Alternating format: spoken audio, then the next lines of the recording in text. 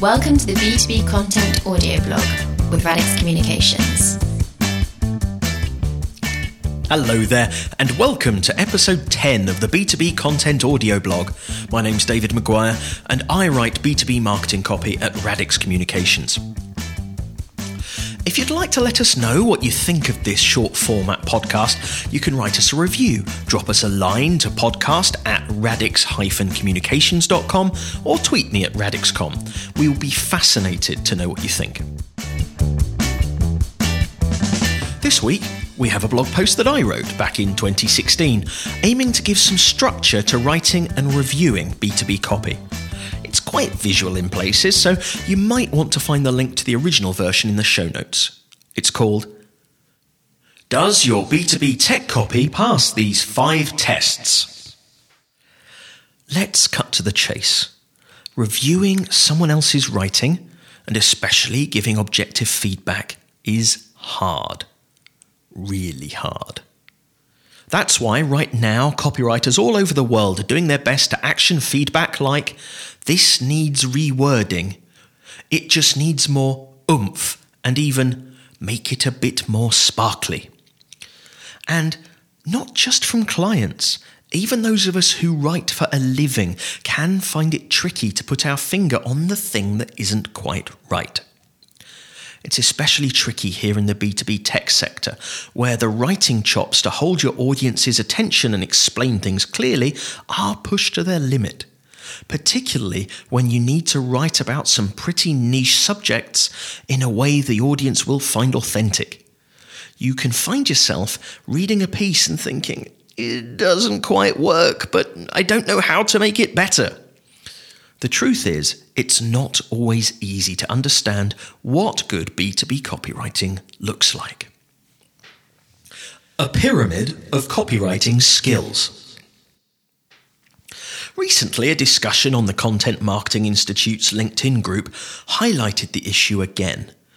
A copywriter asking about clients' expectations when hiring a writer drew such varied responses that it made one thing clear. There's no consensus about what to look for. One marketer argued that writing with proper grammar was the most important thing, and yes, that's pretty fundamental, but clearly there's more to great copywriting than just that. So, which is the most essential copywriting skill? Actually, for B2B, I'd argue there are 5 core competencies. And importantly, each one builds on the one before, a bit like Maslow's hierarchy of needs.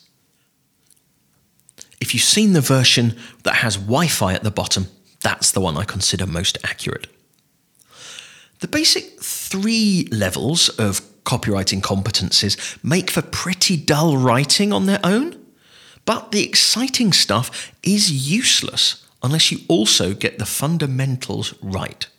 As Doug Kessler said, a fine sentence is just the veneer on the credenza. So, next time you're evaluating some B2B tech marketing copy, including some of ours, ask yourself these 5 simple questions. And remember to ask them in order. It'll help you give much clearer feedback and choose the best writer for the job. Question 1. Is this free from obvious mistakes?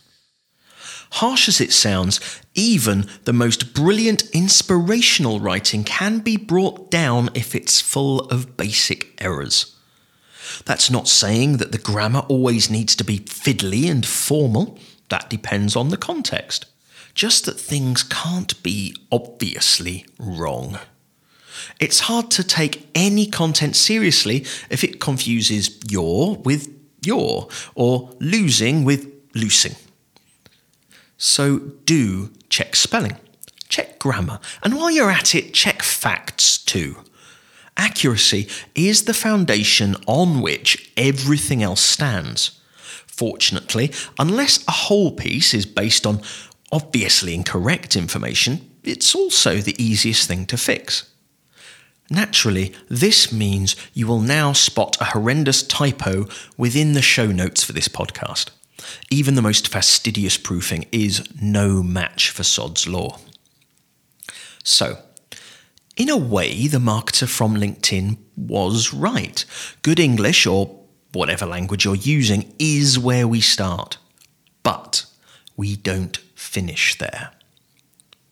Question 2. Did I have to read anything twice?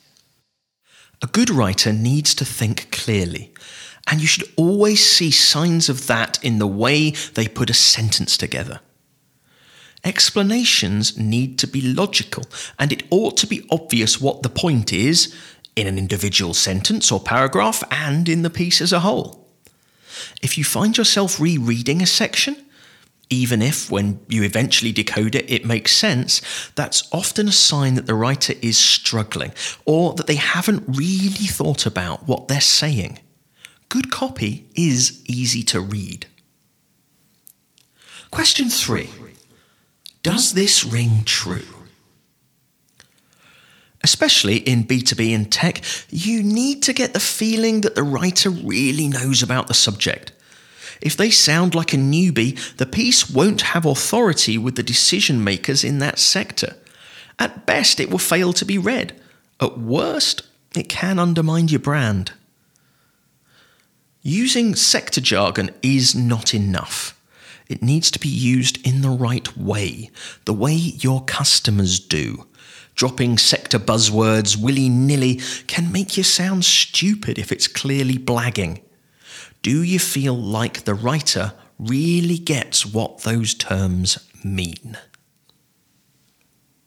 You can also test for understanding by looking at which points the writer has chosen to emphasize. If you know your subject, you'll generally get a good feel for which bits are the most exciting for the target audience. Oh, it comes with a USB port. How interesting for you. Question 4.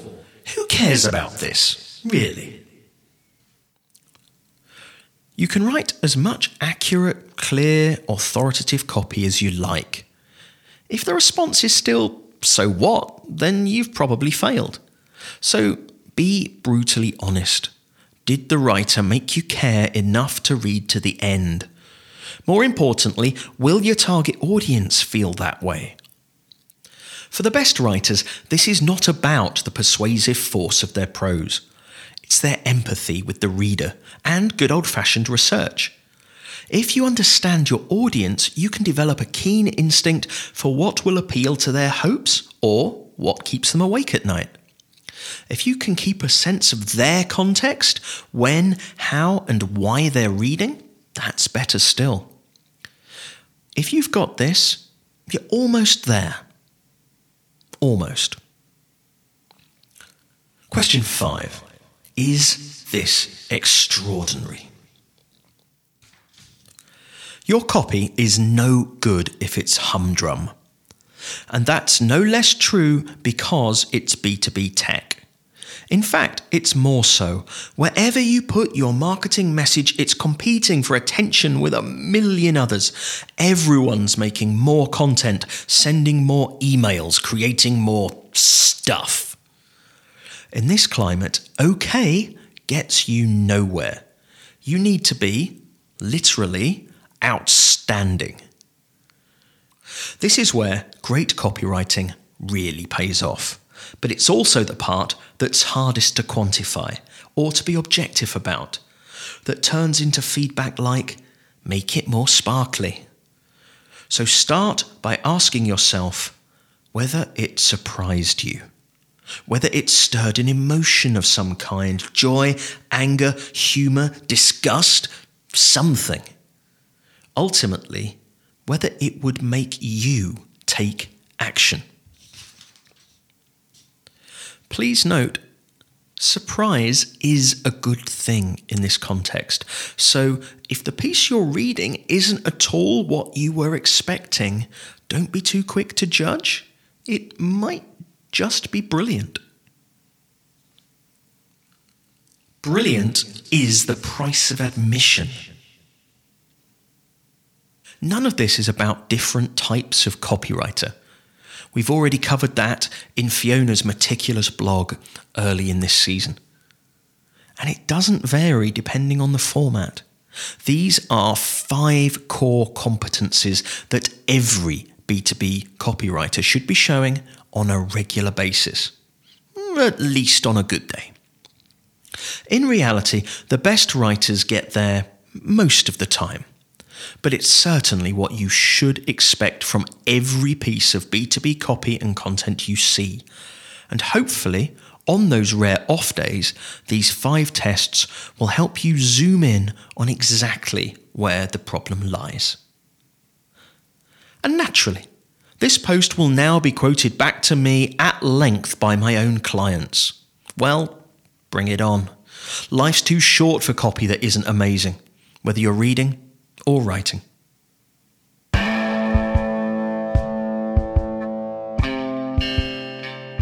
If you'd like to read the original blog post in full, or to hear our discussion podcast, Good Copy, Bad Copy, you'll find links in the show notes. You can send your feedback, plaudits, comments, suggestions, and abuse to podcast@radix-communications.com, or reach us on Twitter @radixcom.